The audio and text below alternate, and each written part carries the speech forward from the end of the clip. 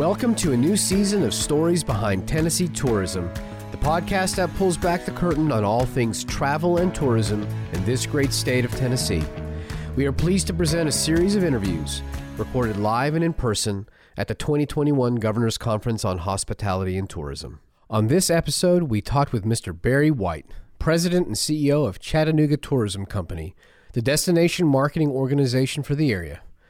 Prior to Chattanooga, Barry spent over 25 years with Augusta, Georgia CVB. It was in his role as president and CEO at Augusta that our paths crossed. For several years, we worked alongside Barry and his team to brand, promote, and grow the Augusta River region.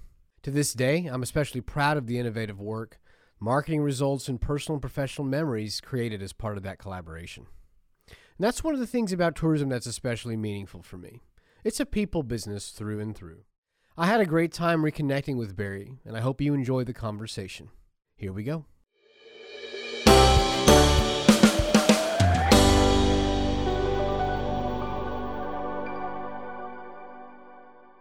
I think I've said this before, but one of the things that I enjoy the most about working with folks, organizations, people in tourism are the relationships. It's something that comes up over and over again.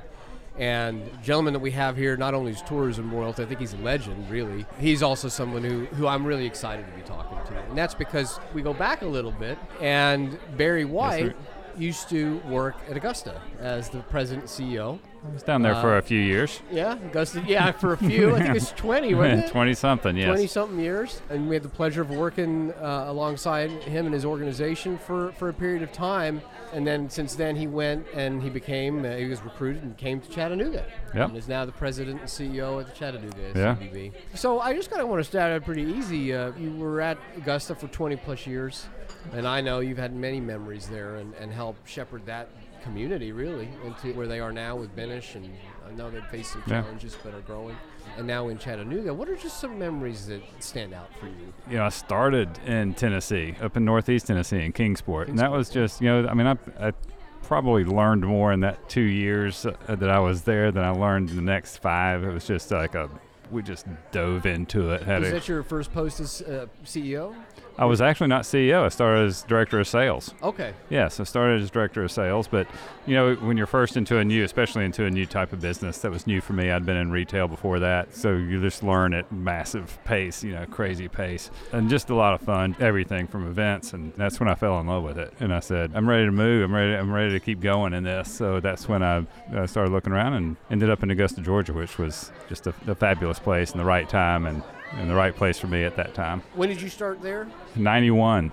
Okay. So I started in Kingsport in 89. So 91 in Augusta. I'm just sort of trying to get a sort of sense of context here, right? Because you're in Augusta in 91, and certainly they're one of the big claim to fames there. 2 things, right? The Masters, which just tends to be a bit of a challenge for the average traveler to experience. Right. And then the musical heritage of the area with James Brown, funk, and all that. And so at the time that you got there, what did you find and where did you go with that? I mean, I'm asking you this because you're such a success with identifying what you need to do, I think, within an area to be able to elevate it to the next level. And so what was that sort of process? What you also noticed when you were in Augusta was, you have this worldwide recognition. And like you said, the average person really can't enjoy that part of it, but you've got such a strong association and you can't deliver on it really. So you really then start diving into the essence of what that is and how it shapes and frames the community as a place to live and a place to visit. And then you start rolling in James Brown's just fun. It's just, he was great. Had some great sit downs kind of like this with him. Absolutely. Once or twice. But yeah, just finding those things how do you use the essence of that event and the community to really latch the wagon on for marketing and promotions. Yeah, what's unique about it, right? And how you can amplify that message. Yeah. It was just it was an interesting challenge, but there's definitely ways to do it, and I think we did really well, and I think it's still going well. You've seen your share of challenges. You were in Augusta, I would assume, through the 9/11, and there have been other struggles, but you come to Chattanooga. I know you had very big plans for what to do there. And then challenges hit again, right? Yeah. Oh, yeah. Let's talk a little bit about that last 18 months, 2 years. How have you been? How's Chattanooga been? And what are some of the lessons learned from dealing with the pandemic? Chattanooga, I wish I probably should say has it been 20 months? I think it's been at least 20 months there. It's actually been 3.5 years. Okay, yeah, believe it or not. And first of all, just great being back in Tennessee. Absolutely love it. Love the people. Really feel comfortable and at home here, and just love that. Chattanooga, what a great product. Legacy attractions, many of y'all work with, and from Aquarium, there's legacies like Rock City, Ruby Falls. Iconic brands. Iconic, absolutely. Yep. And Chattanooga, didn't really, they just have this image that was kind of preceded, I've always known people from there, and people make the community and the brand, but just really having a chance to dig in deep and identifying really the core and the essence of their brand and capitalize on it. Obviously, a lot of outdoor recreation, right? That mixed in with those legacy attractions, and then also mixed in with this little kind of risk taker, and then this attitude in that community of just this really, it's just a very strong attitude that, hey, we can figure this out. We can do anything, and it goes back to that resurgence that they had back in the 80s and 90s, and digging out from under it in the riverfront, and just the development and turning them into the built and created assets that we have now in Chattanooga. And that's a result of just a resilient community that said, hey, we're not going to be beaten down. We're going to stand up and take care of ourselves, and we're proud of who we are and what we have. And an ambitious one too, right? I mean, I know a little bit about it, probably a little too little to be dangerous, but in terms of bringing different points of view together, unifying and bringing together sort of in a collaborative spirit, a way to move forward, right? That's a lot of what you're, on the development side, that's a lot of what you focus on doing. Yes. Because I know that's what really you focused on quite well in Augusta as well, right? Right. Building people around a vision for what it could be. Right. So I feel like, just in looking back on where you guys are going, you're sort of talking about how the community's always been resilient there. Right. Ambitious. And I'm sure, I know any urban area has taken a hit, during the pandemic. But coming out of that, certainly citing the theme of this conference moving forward, what are the lessons from this that you all have learned, and what do you see in the future? What do you see in the future for?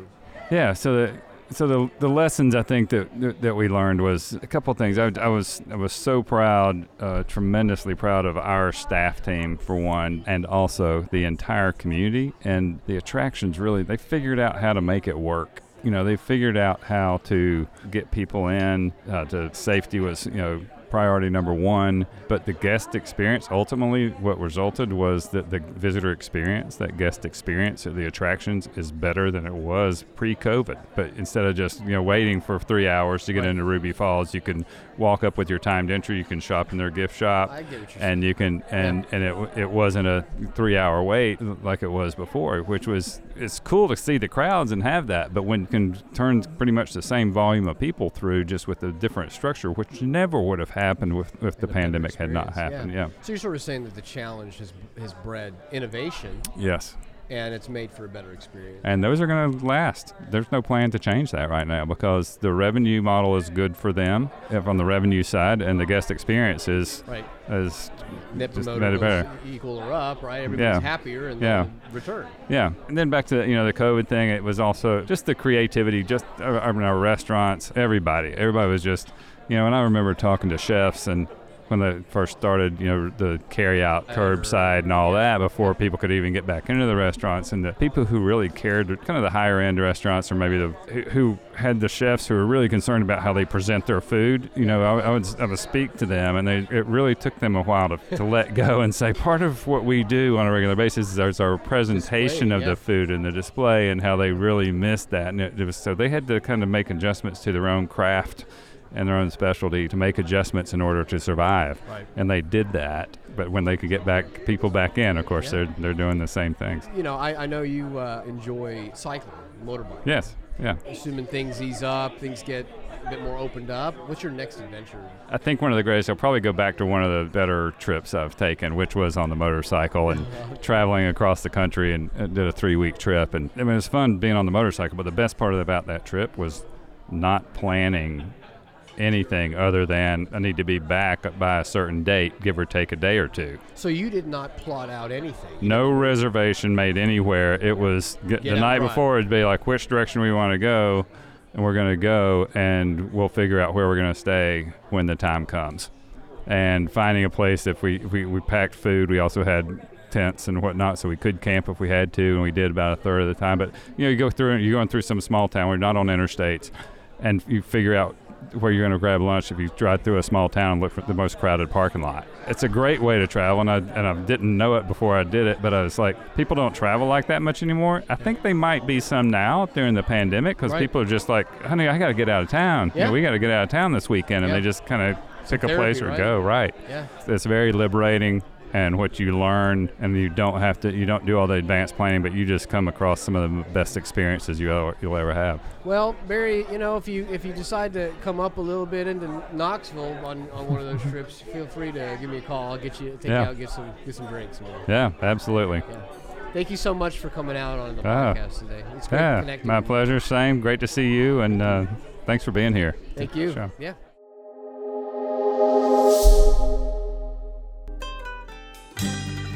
Stories Behind Tennessee Tourism is an original podcast brought to you by Design Sensory.